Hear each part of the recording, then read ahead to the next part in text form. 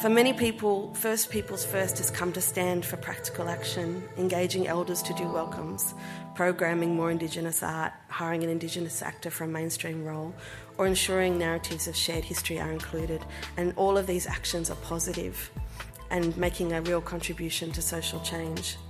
However, at the heart of this movement is a moral imperative, not for surface or tokenistic action, but for a deep reckoning with the injustice that it characterises our nation. How do you acknowledge that this sovereign land was never ceded? How do you remember and acknowledge the violence that occurred in this place, in this country? Working 24, keep on knocking, they want more, reaching deeper for your soul, keep on taking... Hello and welcome to a special season of The Colour Cycle. We're calling this the Fair Play season, which has been recorded live at our symposium by the same name at the Wheeler Centre in February 2019. You can't be in the room for everything, so we're bringing you the best talks and panels from this groundbreaking two-day event. I'm Lena Nahlus from Diversity Arts Australia, or DARTS for short. We're Australia's national voice for cultural diversity in the arts and screen sectors. I'd like to start by acknowledging the traditional custodians of this land and pay my respects to their elders past, present and emerging, and to acknowledge that sovereignty was never ceded. This was recorded on the lands of the Boonwurrung and the Wurundjeri peoples of the Kulin Nation, which was also where the Fair Play Symposium was held. This podcast was produced on the lands of the Barramadigal of the Darug Nation. First Peoples First. How do cultural organisations, institutions and arts practitioners put this principle into practice in ways that move beyond tokenism? This was one of the critical issues unpacked in depth by Genevieve Greaves. Genevieve is a Warramie woman from southeast Australia, based in Naarm, sometimes known as Melbourne.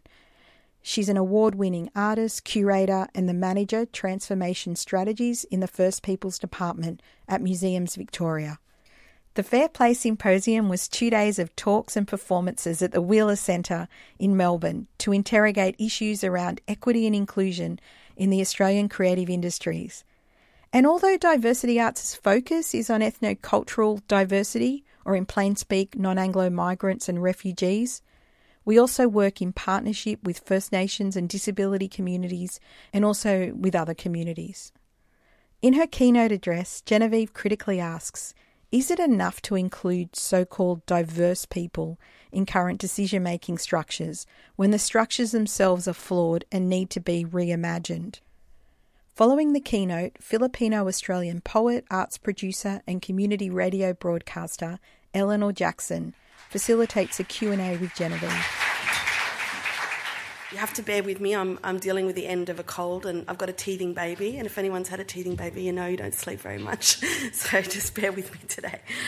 Before I begin, I want to acknowledge the country that we're on today, the lands of the Boonwurrung and the Wurundjeri people, and I want to thank Janet for her welcome on behalf of Ngāwit Carolyn Riggs, who's dealing with some sorry business at the moment, so thank you, Janet. I'm a visitor to this country, I'm not from here, but I've called it home for very many years now, more than 20 years. And I feel very fortunate to live here because I have many teachers from this place and I've had many experiences that have made me who I am. I've also made Victoria my home because it is a place of innovation where real social change is possible. It says something about Victoria that First Peoples exhibition is here and not in other states. And that comes from a real history of advocacy and resistance on behalf of the First Peoples of this state. And I think that potential for real social change is evident in this gathering here today, and that's why I'm so pleased to be here and really honoured to be giving this keynote to you. So I'm here as a First Nations woman, a Warramie woman from New South Wales, to speak from my perspective about diversity and fair play in the creative industries. I've titled this keynote First Peoples First, as this is a statement that we hear more and more in the arts and culture sector in Australia, and I think one we need to unpack a little bit. At one level, this statement refers to the fact that we've been here for some 80,000 years, some extensive period of time, but it's now also emblematic of a cultural shift that's taking place, a movement that aims to acknowledge our shared history and work towards dealing with the unfinished business of invasion. But I'm conscious, though, when we speak of diversity and inclusion in this context where I'm standing today and in this room, that we're not just speaking about First Peoples. our disability and culturally and linguistically diverse communities also very much need to be a part of this conversation. And our issues are not the same, but we do share an exclusion from what would be considered the mainstream. And personally, in terms of my own story, I was a carer for many years for my brother, who is an artist with intellectual disability, an amazing drag queen who does shows about racism. And I'm very conscious of the devaluing of people with disabilities in this society and how rarely we hear from people with different abilities. I'm also the partner of a woman from a culturally diverse background, so I'm aware of some of the complexities of this experience in Australia, such as the tensions between maintaining and connecting to the culture of your family while being prey to the acceptance or not of Australian society. I cannot speak to these spaces because they are not my own, but I do acknowledge our shared experiences of marginalisation and our collective need for change. So our experience, First Peoples' experience, since 1770 has been framed by colonisation. So colonisation is a structure, it's not an event. It didn't happen in 1770 and end there. Its impacts don't just exist in the past, they continue into the present. We remain a colonised country. And the process of colonisation, to put it simply, is one of destruction, eradication, and then forgetting. For many years, First Peoples were made invisible and ignored by the nation-state and many of its occupants. There's a very famous statement made in 1968 by a man called W.E.H. Stenner, I don't know what that stands for, who called it the Great Australian Silence, a deliberate attempt to forget that this country was occupied at the time of invasion and that violence was enacted on people in order to occupy it. In the 1970s, revisionist historians worked hard to bring these narratives to light, supporting Indigenous people from across the country who demanded that our voices be heard and our truths be told. And if anyone here has read the Uluru Statement from the Heart with calls for a Truth and Reconciliation Commission, you will know that demand has not been met, and this is still being called for today. There is a greater acknowledgement of our past and present in this country, but there are still many who do not know or do not want to know their own past. This occurs in an individual and a collective sense. Since the 1970s, many narratives have come forth: the stolen generations, frontier violence, domestic servitude, stolen wages, but they have been rejected and continue to be rejected by many. And that's not just those in power who want to create a positive, whitewashed national identity free of the stains of the past, but also average people. I worked recently on a film project for the Melbourne Museum, sharing stories of colonial violence across the state of Victoria. It's called Black Days, Sunrises, Blood Runs, and you can see it in the exhibition. Each story of violence, all of which occurred in the 19th century, was shared by a contemporary person. Most of our storytellers on this project are Indigenous, but we had one non-Indigenous woman who was willing to stand up and share these histories. For most of these storytellers, all located in regional Victoria, it wasn't an easy decision to stand up and tell these stories. They did this despite the potential risk to them and their families.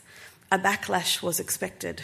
All these people were doing was sharing stories of massacres and violence that occurred some time ago, but somehow this could be viewed as a threat to their communities. And by that I mean their broader communities. We cannot underestimate the strength of denialism in this country. It operates at a meta level in our institutions and our leadership, but it is also embodied by our citizens who are taught to reject the truths of our history. I recently taught a student who told me that she was struggling to fight against the voice in her head that was pushing against what she was learning in our class. Sadly, this is a state of being that really characterises what it is to be an Australian. Another strong belief aligned with this thinking is that Australia is a white country. You could be forgiven for thinking that it is when you look at our power structures, the federal government or the High Court bench or our university chancellors. The whiteness is blinding. But the idea of a white nation is completely false. Firstly, this country was diverse at the time of invasion in 1770. There were 250 nations. We are all now placed under the terms Aboriginal or Indigenous, presenting a homogeneity that does not reflect who we are. Not only are we culturally diverse, our experiences of colonisation are so different across the continent. Here in the southeast, we experienced invasion very early on. In parts of the centre, First Peoples did not meet settlers until the 1980s. Secondly, our population has been diverse since invasion. Just one example, the makeup of the First Fleet was not just English people. There were Scottish and Irish and Welsh, there were Jewish and there were black people on the First Fleet. Our nation has always been a place of many cultures, and we need to reflect this diversity simply because it is the reality of who we are. Our sector is a key space of representation. We create representations that communicate who we are as people, as communities, as a country. We create a sense of belonging and identity, individually and collectively. It is our responsibility to tell our stories, share our knowledge, imagine our future, provide spaces to connect, to laugh, to cry, to rage, to change. And it is crucial that these myriad representations created by us reflect who we actually are and not a false sense of ourselves. And that's really why we're here today, to speak about the deep disparities that still exist. As representation is also about power, not just the power to create, to have a stage, to have your story heard. It is also the power of decision making. Who is at the table? Who is on the board? Where does real power lie and who is wielding it? I want to take this a step further and argue that it is not enough to include diverse people in current decision-making structures. These structures themselves need to be examined. What are the cultural foundations of these structures, and how do they need to be reimagined to provide systemic change? These are not easy questions to answer, particularly if you're in the early stages of your awakening and attempts to right these wrongs.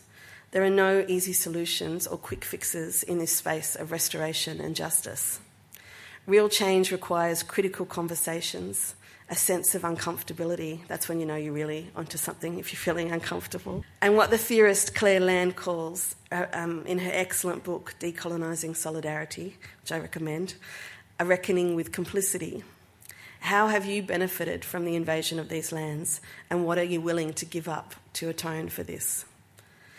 For many people, First Peoples First has come to stand for practical action, engaging elders to do welcomes, programming more Indigenous art, hiring an Indigenous actor for a mainstream role, or ensuring narratives of shared history are included. And all of these actions are positive and making a real contribution to social change. However, at the heart of this movement is a moral imperative, not for surface or tokenistic action, but for a deep reckoning with the injustice that it characterises our nation. It is a collective endeavour, but it is also an individual journey. How do you acknowledge that this sovereign land was never ceded? How do you remember and acknowledge the violence that occurred in this place, in this country? One of my favourite theorists, Deborah Bird-Rose, states, "To write as if the suffering of those who were harmed never mattered would be to perpetuate violence in the present." This violence, still largely unrecognised, continues in many forms and is not just enacted against us, it is enacted against others who are marginalised and excluded from this society, and it is also enacted against country, leading us to the current crisis we face in the spectre of climate change. If First Peoples were really put first in Australia, if the unfinished business of the nation was finally reckoned with, it would transform our society into a space that is almost hard to envision in the present day. It would be a place where our voices, our knowledge and our cultures would be valued and heard. Our country could be healed. It's not just about people, but it's also about land. There is hope inherent in the statement First Peoples First, that real change is possible, that future generations will not face the same oppression that has gone before them. It is a change that I hope you will all embrace. Thank you.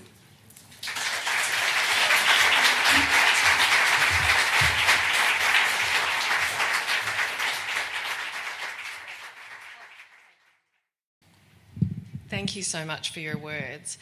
There is a lot to open up in that conversation, so if you need a bit of time to grab some water. And I have several questions that I would love to ask, but you have generously asked that we open the conversation first to the floor, acknowledging that there are so many here who have already got insight into, I suppose, that transformative reckoning that you're really talking about. We would love to welcome you to ask questions of Genevieve, whether it's from your practice area or, I suppose, trying to get some more detail on some of the initiatives that you're really flagging there. Can I ask our Wheeler Centre folk with the microphones to make themselves known? And if you do have a question that you would like to kick us off, then please pop your hand or some other item in the air. Hi, my name's Samsara. Thank you for that speech. I was interested in when you said that it is our responsibility to tell our stories and make our spaces and etc. etc. I was just wondering with how that fits in with the older perspective of where artists, I guess, you know, particularly I'm speaking about able white male people, like, you know, to tell stories for the people who can't, which was a worthy cause. But how does that fit in now with kind of this new version of how we all see ourselves? Yeah, thanks for raising that. And it's a very problematic model, isn't it, for people to take other people's stories and present them. And the model I'm interested in is that collaborative, intercultural model where, you know, as an artist or curator, I see myself as a facilitator to work with people or to work with my own story or however I want to do it in a respectful and collaborative way. And that requires relationships. So relationships that ideally are ongoing, that span some time and aren't just relationships based on a singular project where you like, oh, I actually need an Aboriginal voice in this project or some other voice and you're seeking someone out to fill a gap. Ideally, they're projects or that have come from communities that communities want, that actually focus on the needs of communities. So they come from communities, and you as a non-Indigenous artist facilitator, if that's who you are, work with those communities to realise what they want to share and what they want to tell. And that, as I said, takes time, and it takes relationships, and it takes trust, and a lot of false starts and mistakes. But that's the model that I think is a much better model for us moving into the future, rather than people trying to tell each other's stories from afar. At the back? If you'd like, you could also introduce yourself, just so that we might be a little more person-to-person connected. Hi, I'm Andy Butler. I'm a writer, curator and artist, lapsed arts worker.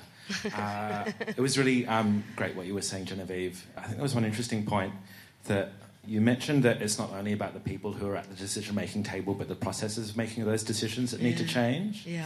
I think that was really insightful. There's, I guess having worked in the sector and being that person who's been at the decision-making table, and then realising that the processes are maybe antagonistic to any real change is a real issue. But just wondering how you envision those decision-making processes changing. Yeah, with a lot of work.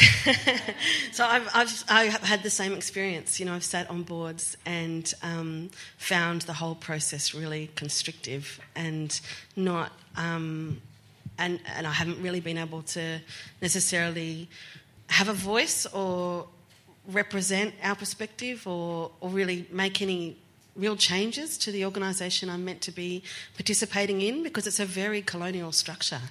The governance model of a lot of organisations. I know people who try and subvert it and set up advisory committees, and you know there are different models emerging, but I would like to see that happen so much more, because I think even in Aboriginal organisations we often have those colonising governance structures, which is just not how we should be operating, and it really undermines our culture and undermines our own value systems and our knowledge systems. So it's extremely colonising and perpetuates that. Yeah. So, yeah, I'd love to see what you do and other people do to decolonise and deconstruct the governance structures to, not just have a couple of diverse people at the table, but really look at how organisations are run and how they operate. And I think there are a lot of exciting things happening around the country with people trying to meet this challenge, but we need to do more work in this space. Just here at the stage left. Stage right? My name is John Kasab. I'm a filmmaker. What do you think is the ideal model, if not the board? Like, what have you seen that's worked really well that you'd like to see more of? Well, at the museum, we had a model for our exhibition, which was ended up being called Yulange. So we invited, this was myself and Caroline Martin and Vicky Cousins, And, we're building an exhibition that was meant to have community voice and meant to be, in partnership with community. And we had a steering committee at the museum, which is a very effective steering committee, the Aboriginal Cultural Heritage Advisory Committee.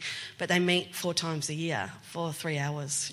4 hours. And when I got there, I sort of said, so who's my steering committee? And they said, you can use ACAC. And I said, so how much time will I have with ACAC? And they said, you can have half an hour each meeting. And that's like 2 hours a year. And I was like, we can't build an exhibition with 2 hours a year of cultural guidance, from elders. So we, and it took a lot of work, like a lot of advocacy within the museum, a lot of pushing by all of us to get the museum to a point where they would allow us to build the model that we needed to create this exhibition that is so celebrated, and it's so celebrated because of the community engagement at its heart. But what we did was we had 16 people who were respected elders and community members from across the state who all brought different things and who loosely represented regions, but not even, And we made time for cultural business. So we met for a week at a time, every 6 weeks. It was a huge, expensive undertaking. The museum had to invest a lot of money in that. And when I got there, I think their community engagement budget was $8,000. And by the end, we'd spent a lot more than that. But I've been on many big projects where the community engagement budget is $8,000, like huge national projects, and it's like $8,000. Okay, what are you going to do with that? Seriously. But, we built relationships. So we brought this group together, and it was the most extraordinary experience for all of us. There was a real respect between the museum and the community represented by this group who named themselves Yulanj, the Law and Knowledge Holders. And the exhibition, the success is down to them because it's their stories. They created all the frameworks, the welcome. When we said we want to do a creation story, they said, and we wanted to do, we didn't know. We thought we had to do creation stories from across the state. And they said, no, do Bunjil. This is the country of Bunjil, do Bunjil. But we want them in a nest made out of real wood. And we're like, how are we ever going to do that? But, people were so committed to this group of elders that the museum staff, they did everything they could to meet every desire they had. And we have this beautiful creation cinema now. So it's a long answer, sorry, but that's a model. And now we've continued Yulanj into the future, but we're still working out what it looks like. We don't exactly know. And when we started Yulanj, we didn't actually know what that model looked like either. We didn't really know what we were doing. We just tried something new. And for that project, that worked really well. So it's about probably taking risks, trying new things. I don't know what the absolute model is because every situation is different, and it really needs to be contextual to place, to people, to the organisation. So you can't sort of say there is an ultimate model that's going to work for everybody. It's something that you've got to build from the ground up with a lot of conversations and a lot of listening and actually working out what's required and what's needed and really be responsive to that, listen in a way where you're making real change, not paying lip service to it. Yeah, sorry, long answer. Even if it is a long answer, I actually have a further question to that because I think in some ways what you're describing is a shift in institutional power. Mm. And whenever we ask institutions to shift power, there's often a moment of cognitive dissonance. Do you mean like, what? Yeah. What do you mean I don't share power? What do you mean I'm not connected to the community? Like, I have this subcommittee. Yeah. And in that moment of cognitive dissonance, most people and many organisations shut down. Mm. What is it that enabled those power holders to take that risk with you? Was it relationships? It was a battle. Can you tell us a bit about that? It's different everywhere in every situation, but that particular situation was a battle. So it was two opposing sides, us on one side, and we were strong because we were together. And there was more than one of us as well fighting, and the museum at that stage on the other side. And not all of the museum, many good people in the museum, real willingness and desire. It's in fact a very different place now. But at that point in time, it was a battle. This is the way we do things. We're not doing that. No, that's too much money. It's not worth it. Da, da, da. So we had to fight, and it took years. It didn't happen overnight, And also leverage, that's... utilising leverage. At that point in time, the museum had a huge budget. They had to build this exhibition, and if they didn't have people to build it, they'd be in trouble. So they had to work with us. So there are opportunities sometimes. There are openings. If we tried to make that change when we didn't have a big exhibition project that had to be developed, they probably wouldn't have listened at all. But there was a need for engagement. And at that point, we're able to create some structural change that just seemed like it happened for a moment and with an exhibition and maybe then disappeared. But in fact, that structural change is happening now, I think, from that moment in time. I was very disheartened after the opening of First Peoples because I felt like we'd shifted all this ground and then we had to walk away and, because I was an ongoing staff member at that point.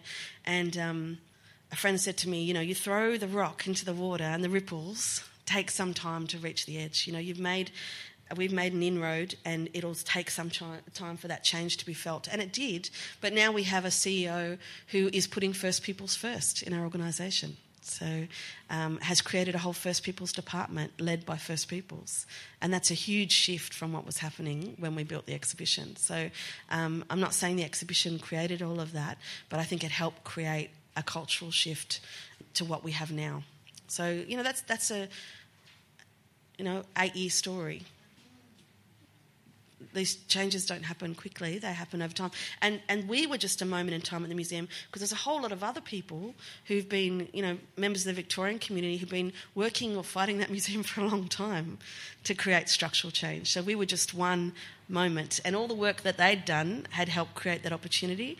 And then we had this moment in time and a changing society that allowed for something different to happen. Yeah. A question here at the front. Hi, I'm Caroline Bowditch from Arts Access Victoria. Hello. Thanks for all your brilliant acknowledgements at the beginning of your keynote. One of the things that I'm really conscious of coming back to Australia after being away for so long is that when we talk about diversity, we often talk about it in these silos in terms of we're talking about First Nations people or disability or cold communities. And I'm really interested in how do we get better at the intersections? Is that something we're interested in, or does that water it down? Like, I was really interested to hear you talk about the decolonisation of solidarity. How do we... Yeah. That's such an interesting question. And I'm only on the edge of that thinking, really. I think it's a conversation that needs to happen. Because I think that we have... There are connections. And like my brother, for instance, is an Aboriginal, disabled, gay man, and a drag queen and performer and incredible.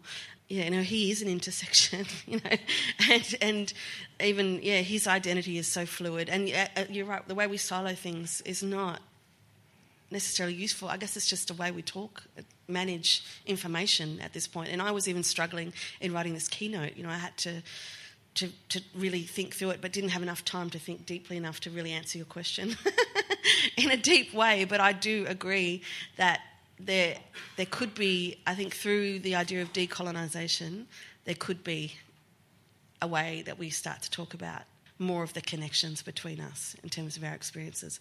But I think, we also have to be so careful to acknowledge that we are different as well. But we are different as well as First Peoples. Like, that's the thing that's so diverse. But I was really conscious of not speaking for anyone, and that's because I'm conscious of that. But I do have some little understanding. Yeah, sorry, I'm just going on a bit now. You can tell I'm tired. Not at all. Caroline, it is really, it's such a resonant question for a gathering like this that brings multiple silos into the room together. And I literally have the words, reject long-standing silos and homogeneity of disadvantage, underneath which is, how do we balance that with specific needs? And that's a real tension, which I don't think that Genevieve, you or any individual here is responsible for knowing the answer. But I just even wanted to draw back to your comments around context, that if we treat the place, the country, the people, the time, the structures, the infrastructure, and all of those things as something that is specific and relevant, then actually we kind of get halfway there, because then you see a person who is a drag queen and a gay man and Aboriginal and a performer and has a disability, because you're looking at a whole person, not because you're wanting to get as many of those tick boxes checked off for your demographic reporting, which is a really subtle tilt, but so meaningful for me at least. But maybe that's the big picture question for us all for the next 2 days.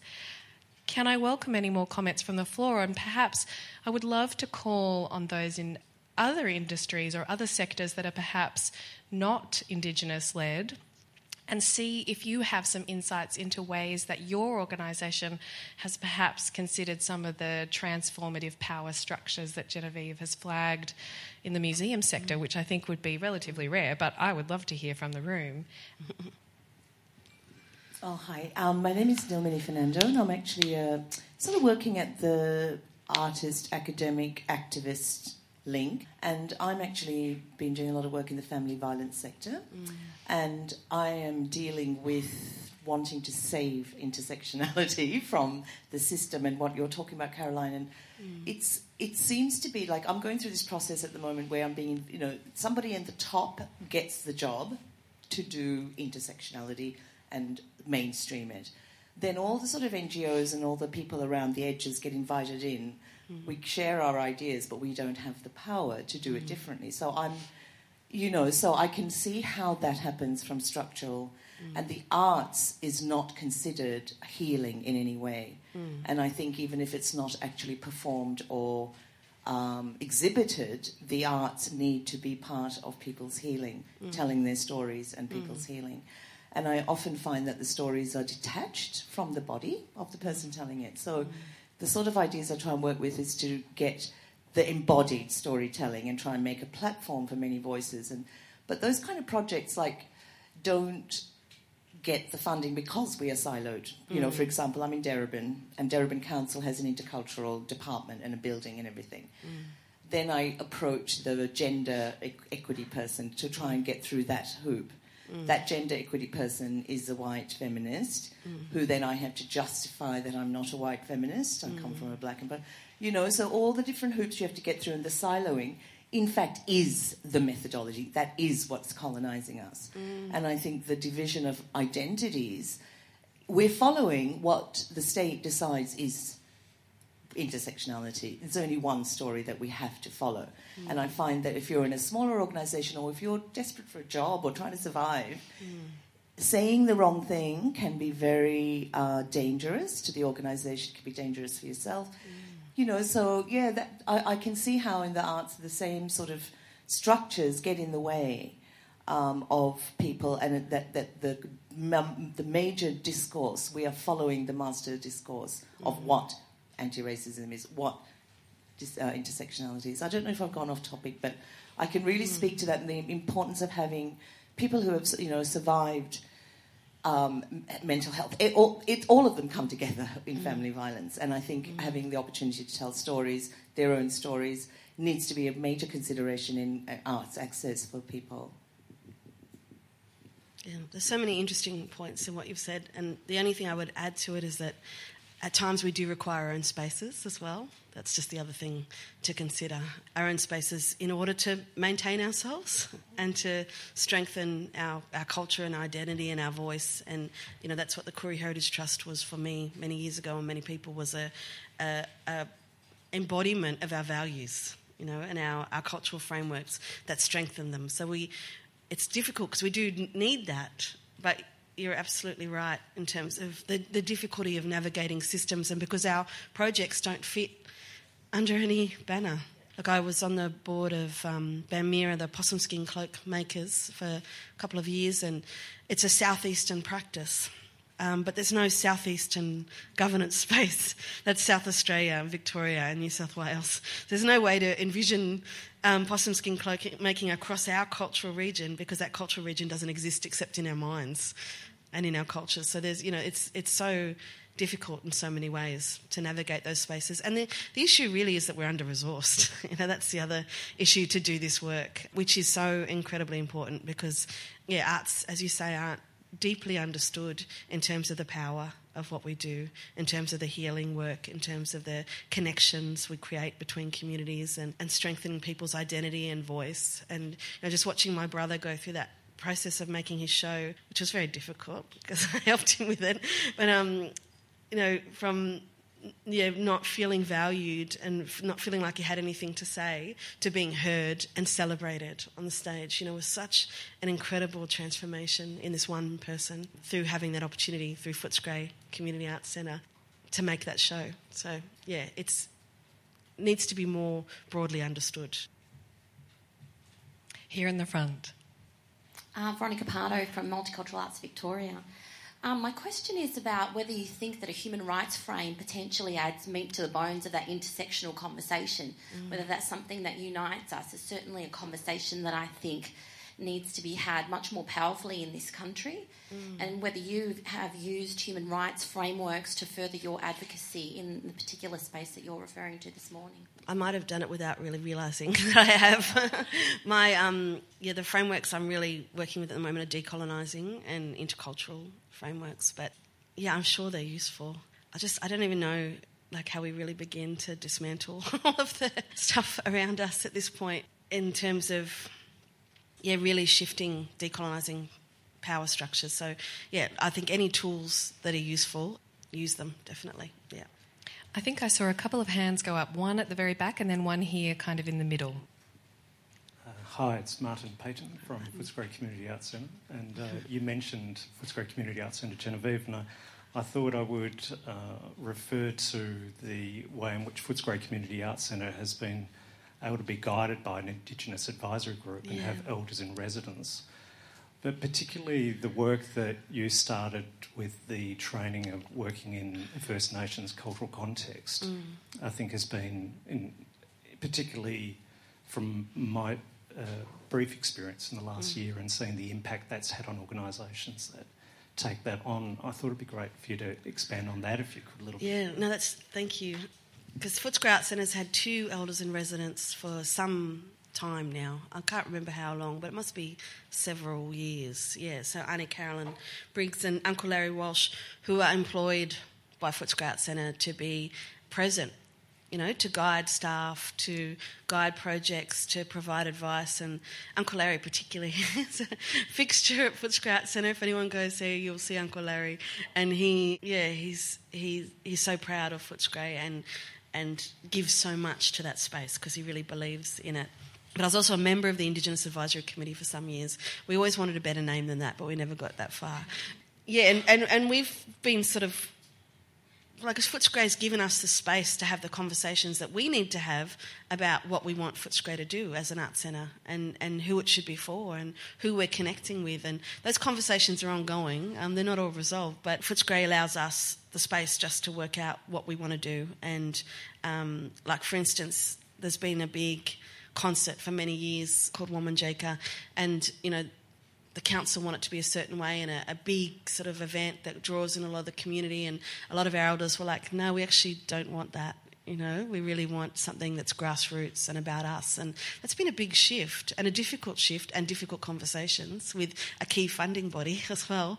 But that's something that, if you're going to set up these groups, you actually have to listen to what people have to say, as difficult as that may be, and as much as it may not align with your frameworks. But I've also been teaching there, and now Paola Balla is running that course. And the key things we look at in that course are decolonising intercultural frameworks, but also racial literacy and whiteness. And my friends Odette Collada and Diane Jones teach that course. And it's racial literacy is an extraordinary tool for just understanding how to talk about race, which of course doesn't exist, and to look at implicit bias and to have those conversations, but also to be able to position yourself. And that's, I was sort of talking about this being a collective journey that we need to work together, but it's also an individual journey of placing yourself, of understanding your own story, of how you came to be here.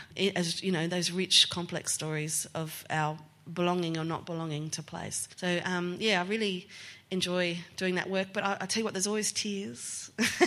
It's not easy work to do. It's, interrogating your own position and really shifting your perspective can be hard work. And so I'm grateful to the people who make that commitment to making those changes. Yeah. Thanks, Martin. Genevieve, I think that we may be reaching near the end of our allotted time, but you have, in just that brief kind of half hour with us, opened up so many topics that I know will be revisited in the next few days. That sense of what structural colonialism and power do to configure the relationships and the ways that we make art and engage with communities. Revisiting, I guess, that real moral imperative to acknowledge and kind of refute that collective denialism. And then to try and say, what is it that would need to change specific to that context and how would we do it? It's not an easy packaged answer of here, No. do it today and this is what it looks like, but it's been wonderful to have just a few insights into your practice and the impact that that is having, particularly in the museum and Indigenous sectors. May I please ask the room to welcome you and thank you again graciously for this time. I deeply appreciate it. Thank you. That was Genevieve Greaves and Eleanor Jackson at the Fair Play Symposium held in Melbourne in February 2019. This episode was recorded live by our fantastic symposium partners, the Wheeler Centre. We'll be releasing the entire Fair Play Symposium week by week, so stay tuned for more episodes. Thanks for listening to The Colour Cycle, a podcast series made by Diversity Arts Australia, the national advocate for cultural diversity across all areas of Australia's arts, screen and creative sectors. You can subscribe free wherever you download your favourite podcasts or visit our website for more info, videos and resources, diversityarts.org.au. Please share this podcast with your friends and send us your thoughts, comments, feedback. Just record a short voice memo on your phone and email it to us at info@diversityarts.org.au. Please help us to keep this podcast going by making a small donation through Patreon and become a Colour Cycle patron. Any size donation is welcome, and this will help us share experiences and strategies from artists and insiders. Find us at patreon.com/diversityartsaustralia. Thank you Genevieve Greaves and Eleanor Jackson, and to the Symposium production team, Eugenia Flynn, Sonia Mermand, Junyi Kwok, Dr. Paula Aboud, Jinghua Quyen, Dr. Margaret Mayhew and Monique Choi. Thank you also to our Fair Play Symposium partners and supporters, Creative Victoria, the Wheeler Centre, the British Council, AI Media, Feral Arts and Arts Front, Arts Access Victoria, Koori Heritage Trust, Regional Arts Victoria, Multicultural Arts Victoria and Screen Australia. And thanks to MC Trey for letting us use her track daily. Thank you to our organisational sponsor Information and Cultural Exchange, who provide us with a home and also the facilities to produce this podcast. This podcast was produced by Jennifer Macy and Brianna Kennedy. I'm Lena Nahlus. Thanks for listening and yalla bye.